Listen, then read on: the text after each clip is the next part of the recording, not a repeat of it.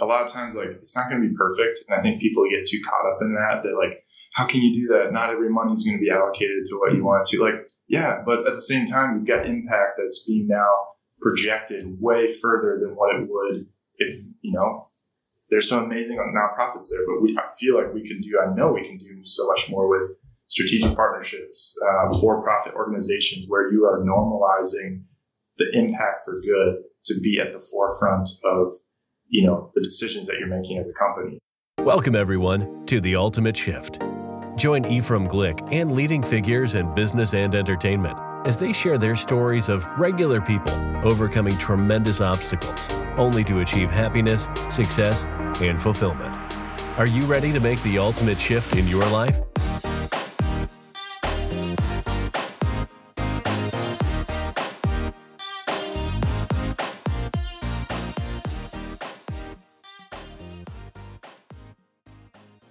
Okay, welcome back to the Ultimate Shift. Today we welcome Jackson Canfield on. And Jackson, I'm just getting to know you, but I think some of our listeners are already going to know you. Can you fill us in a little bit about what you do? Because I'm still learning that as well. Absolutely, yeah. Thank you for having me, by the way. So, yeah, I basically around town am the island guy. So I represent a private island resort located in the British Virgin Islands, right off the main island of Tortola. And so I have the opportunity to represent the sales and reservations aspect of it, which has created some awesome opportunities for networking. And the impact that we're doing on this property is the reason why I'm just grateful to be a part of it and excited to share more and see how it coincides with the Ultimate Shift, because that's the story behind it too. Awesome. So this is called the Ariel. Am I pronouncing that? Correct. Yeah, the Ariel. The Ariel Recovery Group. So Ariel Recovery Group, long story short, is one of our 6 entities within the Ariel company group. So Ariel is the overarching brand, and then we have 6 within. One of those is Ariel Recovery Group, which is our disaster relief management firm. And so the island itself, the Ariel BVI, is technically then one of 6. So we have a real estate, which is Ariel Properties, and then Ariel Produced, which is our obviously videography team, and then we have a G-Force, which is Force for Good, entrepreneurial mastermind community and nonprofit, Ariel Global Community. And so it's pretty cool to be expanding in so many different ventures. So how did you end up there? You were born and raised in Minneapolis, is that right? Correct. And so then you went to Bethel. Mm-hmm. And what did you want to graduate in, or what did you study? What was your major? Yeah, so that's a whole path in and of itself. So my why I find myself here and just trying to be the best I can be is through my grandfather, who was a radiologist, incredibly successful man, but entrepreneurial in his own right. Actually, you were talking about horses with me earlier. He bought a 220-acre horse ranch up in northern Minnesota, so I spent my summers growing up riding horses and just being very blessed in that capacity. And so, quarter horses? Yep. Really? Quarter horse geldings. Yeah. And so, funny enough, my sister actually has now bought the property after my grandfather passed. And so she and my brother-in-law live up there now. But born and raised Minneapolis. And so went to Bethel actually was thinking medicine for my grandfather, which then it was like, I reached organic chemistry and realized maybe that wasn't the route for me, and led to then kinesiology, exercise science halfway through. Thought I was going to be a physical therapist and started looking at grad school. The ticket price for that was a little too high. And so it's like, man, I was entering my senior year wondering what the heck I was going to be doing. And so I started networking really hard and looking at, what I was good at. Relationships, people, started turning into medical sales. So I spent the last 3 years after college in orthopedic medical sales for a company called Smith & Nephew Orthopedics, and focused on trauma and extremities, and had an awesome opportunity meeting some incredibly smart and brilliant surgeons, specifically, obviously, Minneapolis being a hub for that. And so it was cool, man. 22 years old, getting in the OR, kids, adults, elderly on the table, and having to come up with strategies and ideas to help the surgeon along is pretty cool. What was your biggest takeaway from that when you look at life and then looking at life on the surgeon table? The biggest takeaway, great question, would be you have to face your fears at some point in life. And I remember that because as cool as it is to say now that, being 22 and being into that position, I remember specifically, after about 3-4 months, they have you then step into the OR and take over a case. And so basically the surgeons can make the incision. They'll bring it down to the bone, reduce the fracture. Let's say it's an ankle fracture, for example, but the plates and the screws that they are implementing and putting into the patient are all yours and your responsibility to know the ins and outs, which screws to use, which not to use. And so they obviously have had their training too, but they rely on you to assist in making sure that they're making the right decisions in regards to the different plates and screws and rods and stuff like that. So I just remember overcoming fear as in standing outside the OR just shaking because, it was my first kid patient. And I was like, if they turn to me and I don't know what the answer is, like, I don't know what's going to happen. Like, I don't know if, so it's just having confidence, working hard to learn, taking responsibility for the situation. And so, but also willing to be able to say, I don't know too. That was a huge learning curve and be okay with that. So. Wow, that's a lot of pressure at that age, I would think. I mean, you're dealing with humans. Yeah, it was special because how many people get that opportunity, and then obviously you make mistakes and there's grace for it, but there's also like the times where you have successes and you do the right things and those surgeons are grateful for you. There's really no other better feeling to have. Yeah. So from there you moved here. Correct. So, and by here meaning Nashville. Nashville, correct. So I had a short stint. It's coming on about 3 years, and long story short, I had an opportunity. I got reached out to by Bachelorette TV show. And, I was supposed to ask you. Yeah, I'm sure I already mentioned that. But so not something I thought was in my cards. I have 2 sisters though, and they were all for it. I basically got a random phone call on the way home from work that said, you've been some way has anonymously sent an application for you, and so it's something that you're interested in. And I don't know. I was like, what's your thoughts at that point? Basically, well, I'm a man of faith, so I've been praying for a while of like what that would look like. Felt like I was supposed to do something else and move, and so like, oh my gosh, this is it. Like this is the answer to prayer. Like I'm supposed to, try out the show, see what happens. And so for the next 3 months, went back and forth from LA a few times and went through the whole interview process and signed the dotted line, the big 30-page contract they give you. And so I was ready to make that move. I met with my manager at the time, told him I was going to be doing this. And so I stepped away from my role, successful role at 24, and had everything's lined up. And a couple days prior to flying out there, they called and said they recasted me because they had picked a different girl. And so then I was back to zero, back to square one. So then COVID hit. So basically instead of, landing a new job super quick, I was literally back in with my parents, like just living high, downtown Minneapolis, 24, back in my basement, like, in my old room. And so the ultimate shift of like humility too, of like, all right, where do we go from here? How do we, do I trust the process enough to really now seek what I really want to do in life? Or do I just get any old job? So it's definitely a cool stage and opportunity. I just started reading like so many books, and I almost started working for different organizations and things that I was passionate about, and got connected to Ariel through some family, heard about what they were doing, came down to Nashville, met with Brittany Turner, the founder, for about an hour. And she's telling me about what they were doing, the big picture 40, 50-year goals that they were having as an organization, using for-profit as the catalyst for nonprofit initiatives. And by the end of that hour, I basically was like, you don't even have to pay me. Like, I would love it. She's like legit.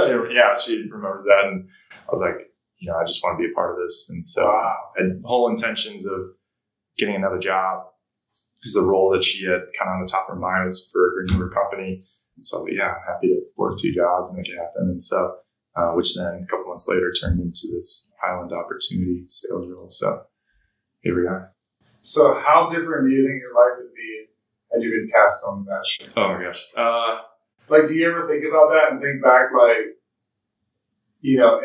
whether it was be different in a good or a bad way? I do, because it's interesting. I've gotten connected to a fair amount of individuals now, Abby's brother being one of them, and, asking them questions, their feedback. And so it's really a 50-50 shot. And so you see the people that have, expanded their platforms because of it. I think knowing myself personally, I would love the opportunity to use it for,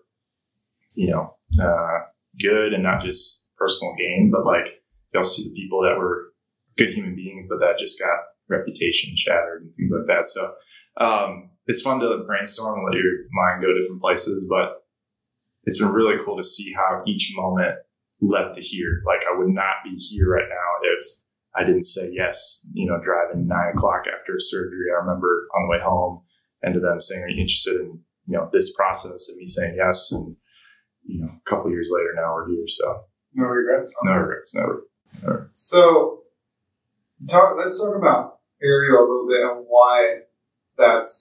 why you would be willing to work there for free. I'm not saying that you would for a lifetime, but I'm saying what at that moment. Can you tell us a little bit about the island? What's the mission of the island? And Abby said something really interesting. She said, "Ask him how we could have our own Nashville, Ariel." Meaning, how do you have an island there that you're working with, and you're bringing people in, and whatever that mission is, which I'm interested in learning more. Is there a way of doing something similar within a group of people to try to better a group of people completely remote of that? Yeah, absolutely. Well, it's a great question. So the Ariel itself, the reason why I was able or wanted to work for Ariel for free is a lot of what we even just talked about right off the air here of recognizing hype versus true pursuit of change. And so sitting down with Brittany at that time, 32-year-old woman who, had done so much. A couple of years prior was 6th fastest growing woman-owned company owner in the world, Forbes. I know you'd have some Forbes accolades as well. And so being able to sit in someone's presence like that, hear the goals and the visions that she was wanting to do, and have them be have them be things that I was already passionate about in a nonprofit sector, but again, now translated to a for-profit sector, is I had never seen anything like that before. And so to be able to do that at such a high level, I just remember thinking in my head, like, you will not have this opportunity with someone like this, like maybe ever.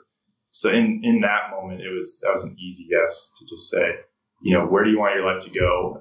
All these things that you've been wanting to do, like impact-wise, good. This doesn't just happen. You don't just sit, we're having tacos, like we're at Bar Taco.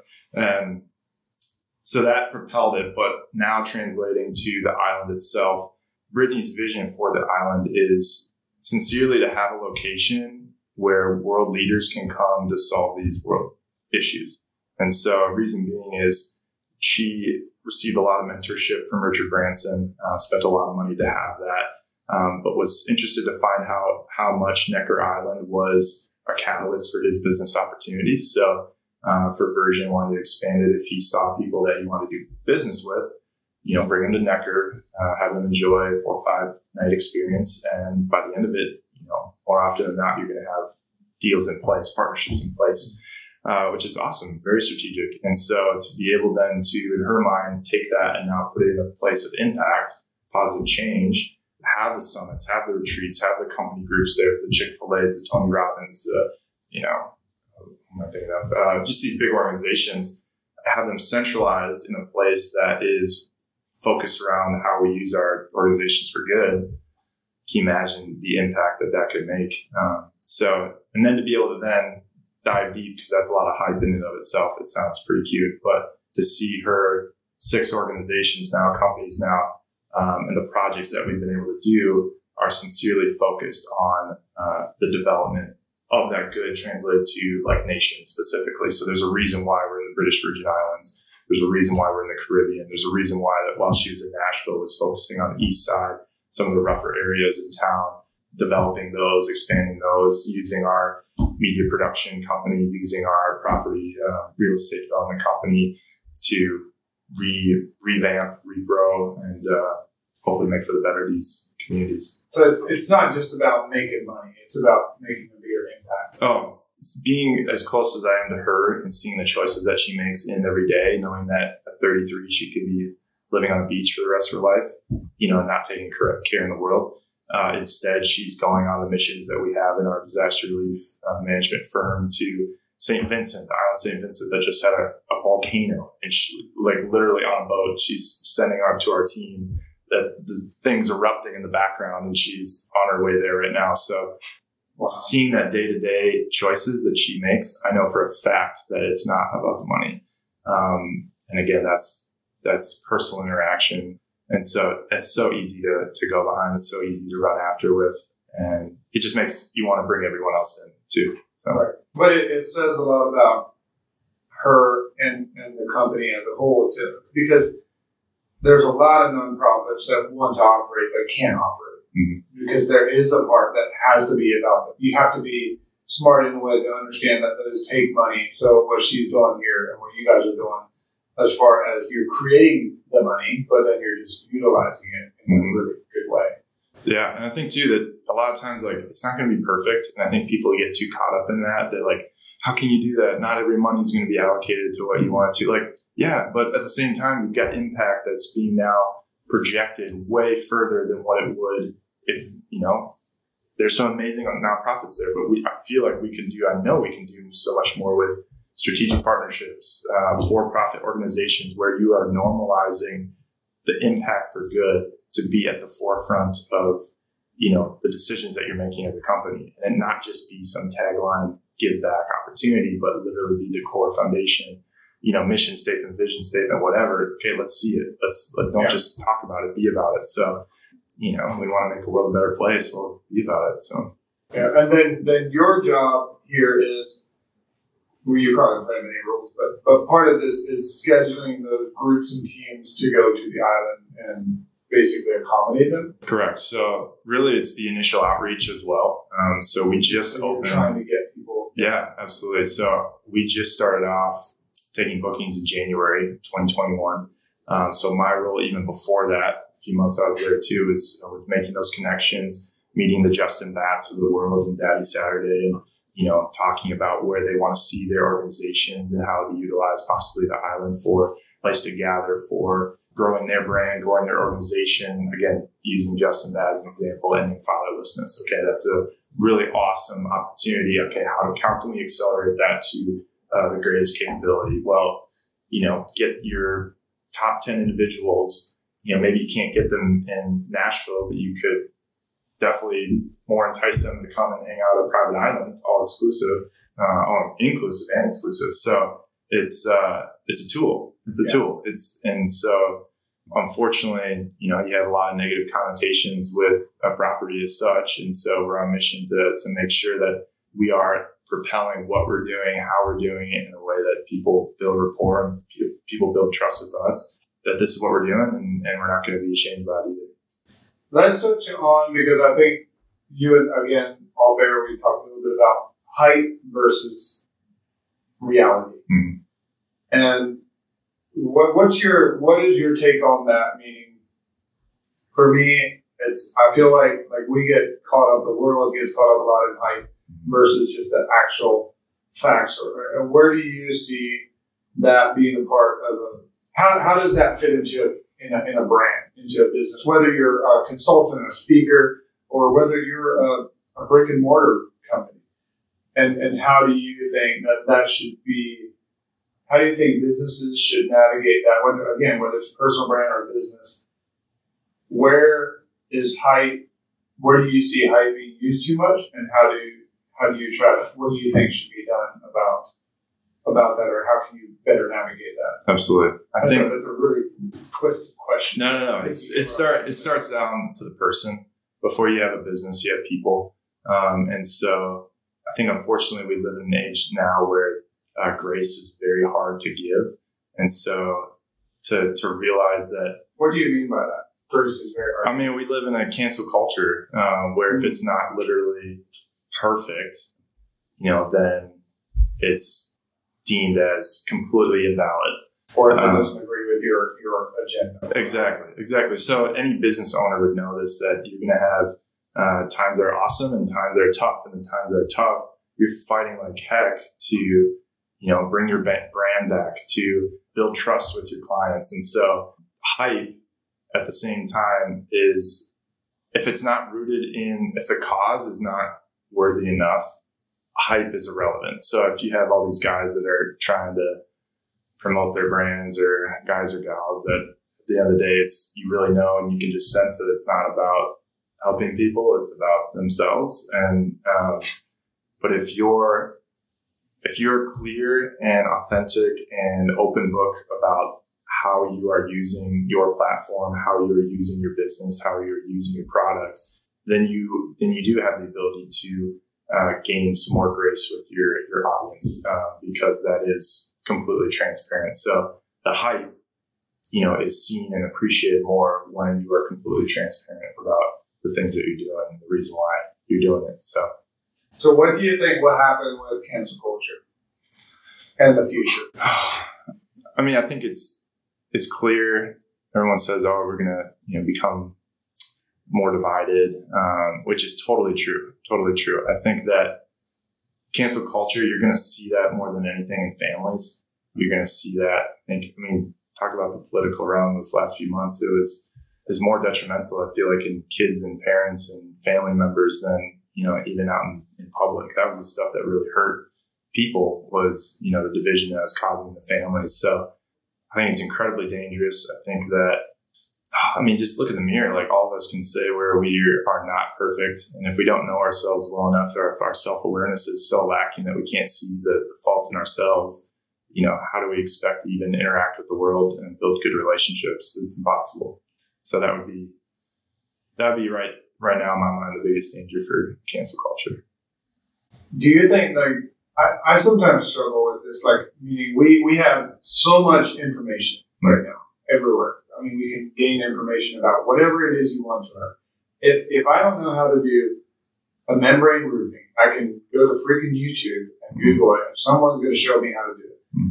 With all of that information, do you feel like that's more detrimental to the generation that we currently have, the younger generation? Maybe it's tough, I think, sometimes, where we have all this information. So are we actually making the world better with it? Or are we, making it worse with cancel culture and with some of the things as people may call woke, or people may call have different names for it, that almost as a self-justification said, this is what's right for the world. But yet it's, how do you step aside from that, look at it from a different perspective and say, well, where do we start to turn this? Is there such a thing, or are we past that stage, do you think? We make a great point. The more access you have to information, the more opportunities that you are creating. But at the same time, the more opportunities you create, you also have the vice of complacency, because then you always think there's another option around. So again, for roofing, you're saying you're having a tough time getting guys to stay on jobs outside of your core dudes. It's getting too hot. New workers. New it's workers. Too hard work. It's too hot. It's not, traveling isn't, it's not comfortable. Exactly. Is the word I'm looking for. Exactly. So you have, access to Google now, where all they have to do is quick search jobs. And, 10 years ago, you weren't able to do that, or 15, where they always think there's a better option in front of them. Oh, I don't have to do this hard work because, I can just Google something and have it figured out. So that creates complacency. So you're right. Is it better to not be aware of the possibilities and work through and have persistence on what's in front of you, or, having the options at your fingertips? Again, I think it comes back to knowing yourself, knowing your tendencies. I think people are different based on their circumstances and where they grew up. You obviously have a very unique story, and I think ours are similar in a way of, I grew up to be a family that was successful. We went through a financial crisis when I was 15. My dad lost his entire business, and has been an uphill battle for me financially ever since. So that has limited my opportunities, but it's also created more persistence and endurance in what I'm doing. And so I think it's knowing yourself, knowing your situation. If you're a person that has always had something handed to you, you got to know that it's going to be a lot tougher for you to stick with something because you always think that there's somebody or someone or something that's going to give you, what you want. So it's got to start with knowing yourself and then seeing how you interact with the situation they have in front of you, whether a job or a relationship or whatever. It's good. What do you do to basically push yourself to what are some strategies? You said you read a lot. What's your favorite books, for example? So 2 favorite books, Intentional Living by John Maxwell. It really distinguishes the basis between significance and success, how to live a significant life versus just a successful life. And then there's a book by Bishop T.D. Jakes called Crushing. And so it basically is a lot of his personal story and how we are meant to actually be crushed. It uses the great example of like grapes and the process of turning into wine. And so we have to be crushed in order to produce the most pure form of our purpose. And so, yeah, you talk to any successful entrepreneur, anybody, just read, the internet is a great place of access, but it's also filtered in a lot of ways that are fake news, whatever you want to call it. So researching authors that have a great rapport built throughout their lifetime and then just willing to, get humbled by some brilliant minds is, I don't know, the best way to learn. The moment you realize you don't know anything is the moment you can start. So if you got John Maxwell and his team down on the island, you were able to be there, what would you ask? Oh my gosh. That's a great question. And I have a fun story because that almost might happen here in the next couple months.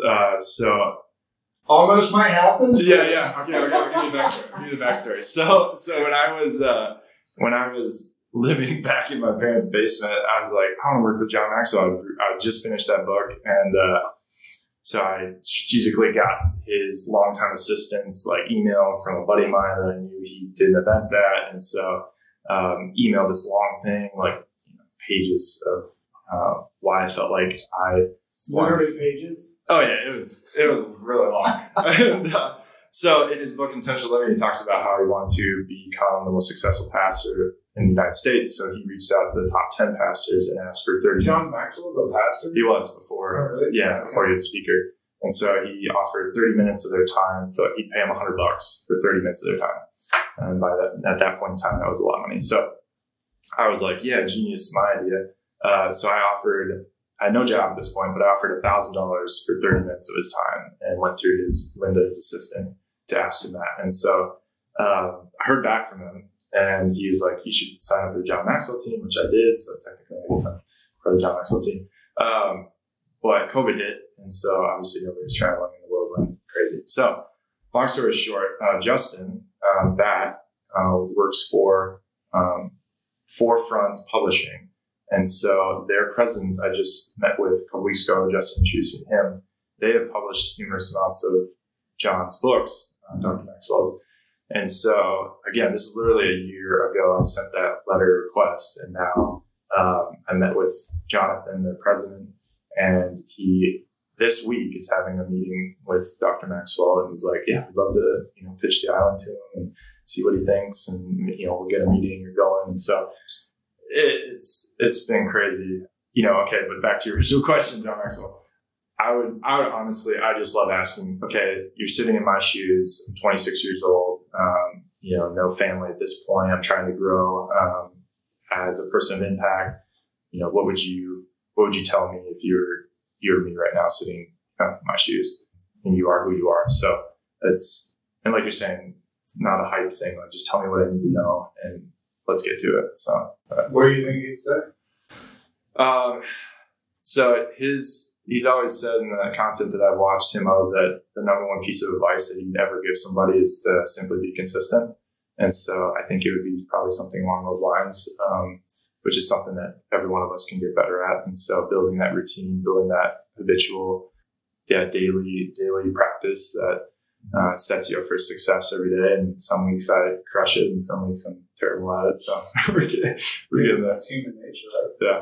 So if you stayed consistent at what you're doing with Ariel, where do you see yourself in 20 years?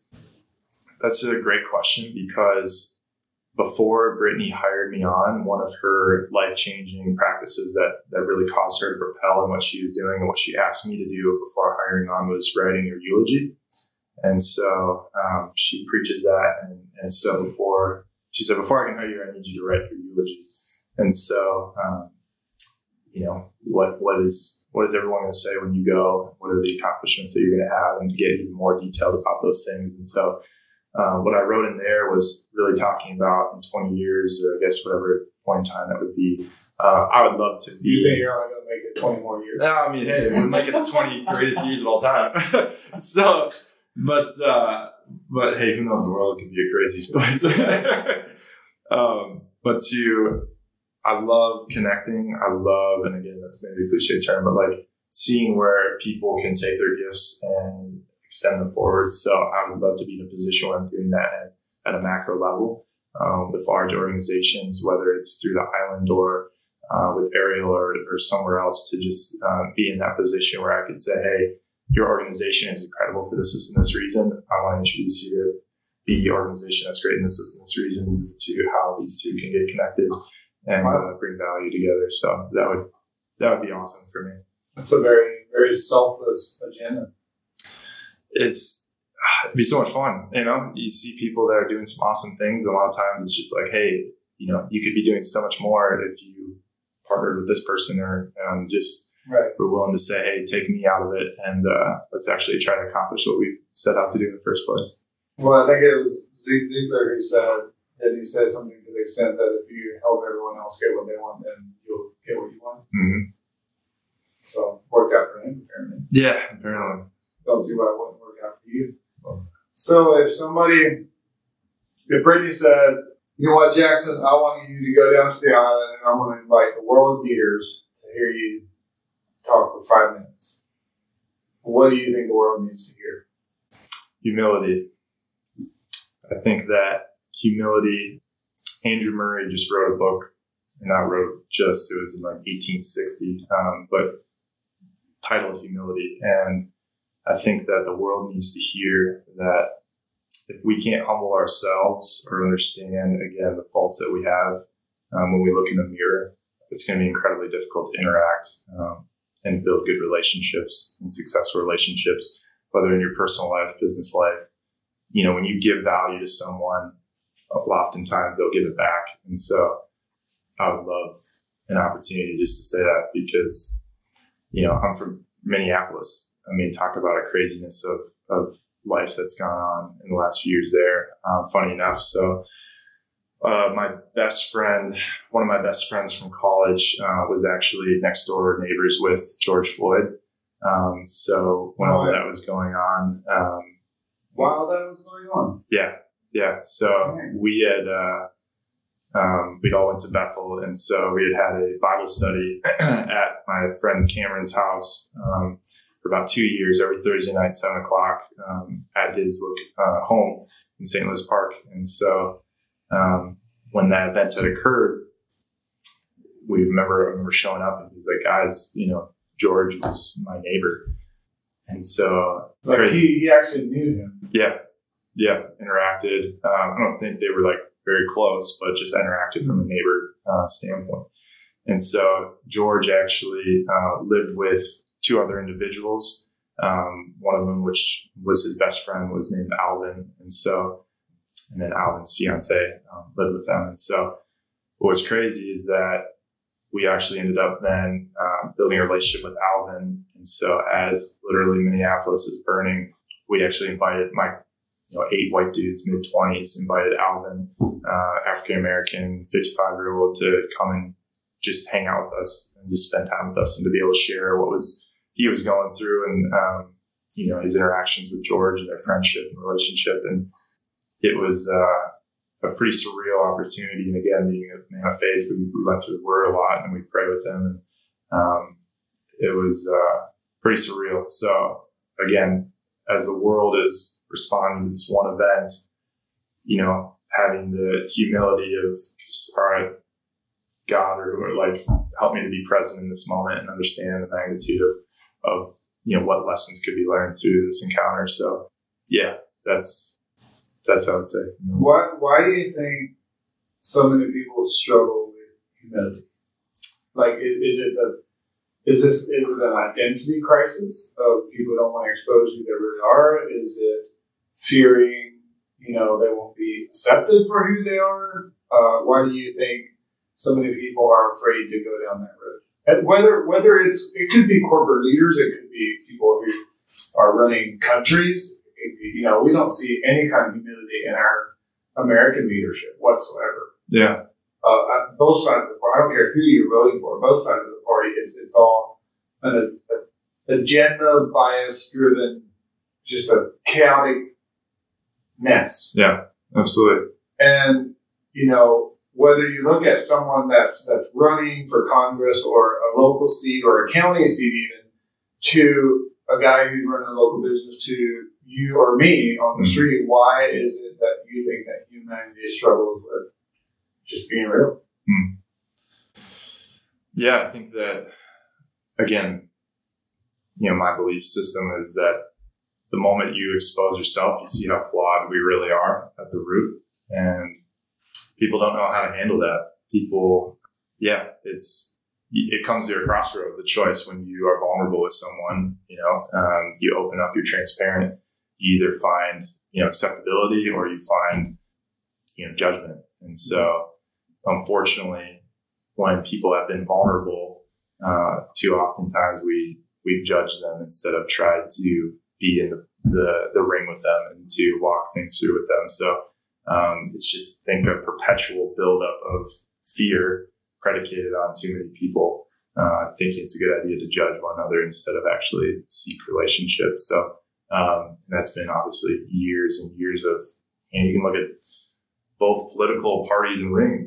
You can literally see, whether you're watching Fox News or CNN, that every decision that these individuals make now are predicated on not, exposing too much or not offending someone, because literally it's just just whatever fits in their narrative. Yeah, it's the ring of, who's going to get blasted by who? Is the right going to get blasted for this, or the left going to get blasted for that? So everyone says they want to work together, but in order to work together, you have to actually be willing to sit with somebody in their vulnerability and sit with somebody when it's uncomfortable and have the strength to respond in a collaborative sort of way. But that's just unfortunately becoming less and less of a normal thing.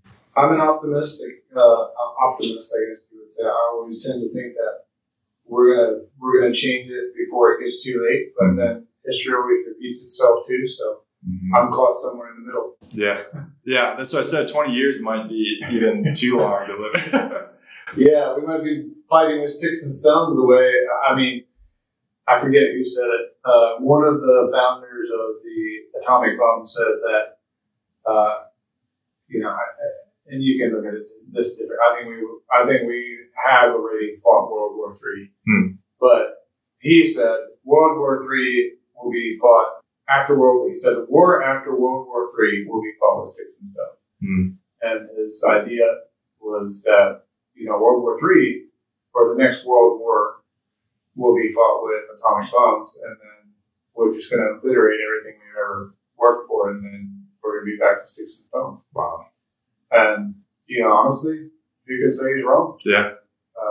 We have trigger-happy politicians, threatening countries with nuclear bombs, for Pete's sake. I mean, you can't think about, just for anyone who doesn't understand kind of the damage that would do, go back and read about, go back and just watch World War II in color or anything. That soon changes your perspective of war and how many people it affects and lives are damaged by it. So, I think the psychological war is already, World War III is already happening. I mean, suicide rates from social media and the internet. And gosh, if you think it's going to be, rifles and machine guns, it's not. It's already happening before our very eyes. So, but you can be the change, like you said, optimism, like all you have to do is it's one person at a time. So it's my favorite quote is from a man named Francis Chan. He said, our deepest fear should not be failure, but succeeding at things in life that don't really matter. And so it's, don't be afraid to fail. Just don't be be afraid of, things that aren't worthy of pursuing. So that's good. So obviously this podcast is called The Ultimate Shift. If you think back to your life, can you give us an example of when you felt like, and you may have already kind of talked about this, but like, can you think back to your life and know and remember of an ultimate shift that changed the complete course of your life? I can think of two in particular. If you know the Enneagram at all, or anybody out there that does, like I'm a 2 wing 3, so I'm a helper, like I'm a feeler guy, and so these 2 points in my life shifted perspective in me, and one of which was I was 14 and my first grandparent passed away. It was my grandmother, my mom's mom. I just remember that was a pain that I felt and a regret for not appreciating her as how much she appreciated me. And so that definitely set a new stage for how I felt I needed to love people around me, especially family and loved ones. And then my second was a relationship end of college that, and I know most people can relate to this too, of something that was unexpected, thought it was, just a heartbreak that, again, set the stone and the stage for, okay, who am I? Where am I going? Why have I been doing the things that I've been doing? Is it for someone else or is it really for me? Which then helped me then sit down, write my goals of, all right, who do I want to be? What are the goals I have for myself? And learn about myself enough to make those happen. So, again, it's been an awesome road since then, and don't regret that pain. So if there's anyone out there that hasn't gone through something tough, it's not always a bad thing. So, so that was one. What was the other shift? You said you had 2. Yeah. So that moment when I lost my grandmother at 14, and then later I was 22 when a relationship ended that was important to me. So it was those 2 moments in time that really were pivotal. So what did the relationship that ended that meant a lot to you, what did that teach you? What did you walk away from with that? I walked away seeing how much I was doing life for other people and not myself. How much of, I was always a pretty good kid, goody two shoes, stayed out of trouble. But when I really self-evaluated and looked back, it was only for, not only, but like majority of it for self or affirmation from other people. There was no pursuit of what the reasons for making those decisions were. Okay. For example, I could have been pursuing,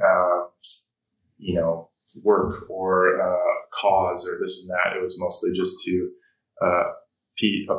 appease the people around me. So recognizing that when that life support was gone and that affirmation source was gone, all right, then what? What do you do? And so that was the biggest shift for me, and it's enlightening. It just definitely sets you on a new path of actually getting some stuff done. So and freedom. Yeah, 100%. Well, cool, man. I'll take up more of your time, but I just want to acknowledge you for your vulnerability, for coming on. I mean, you and I 2 hours ago didn't know each other and had never met, and you've been completely transparent and vulnerable with me, and as well as with all of our listeners.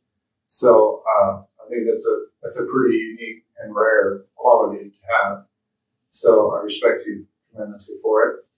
If people want to, find you, follow you, and kind of get on the mission, your mission with you, how do they find you? How can they find you? How do they find Ariel? Can you give us a little bit of handles or social media handles? Yeah, absolutely. You're throwing me some plugs right now. Yeah. So, Jackson Canfield is my personal full name and account. Jackson _ Canfield, correct. Canfield, just a can in the field. And then Ariel, obviously you can go online. It's AERIAL. If you're interested at all to check out the island, feel free to contact me directly via social media or whatever. But it also has its own social media page at the Ariel BVI. And so, any way that I can help, like I said, it's a space that's so unique for entrepreneurials, communities or companies or just individuals looking to gather in a pretty awesome space, just let me know and I'd love to help. Awesome. Well, I appreciate your time today. Thanks so much for coming on. No, likewise. Thanks again for tuning in to The Ultimate Shift.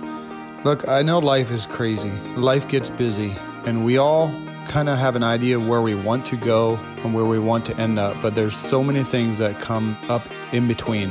And my goal with this show is to grab one thing from every guest that we can apply to our lives that help get us closer to our end goal. You can follow me on Instagram at Ephraim Glick, Facebook at Ephraim Glick, Twitter at Glick Ephraim, or you can go to the website at ephraimglick.com. See you next time.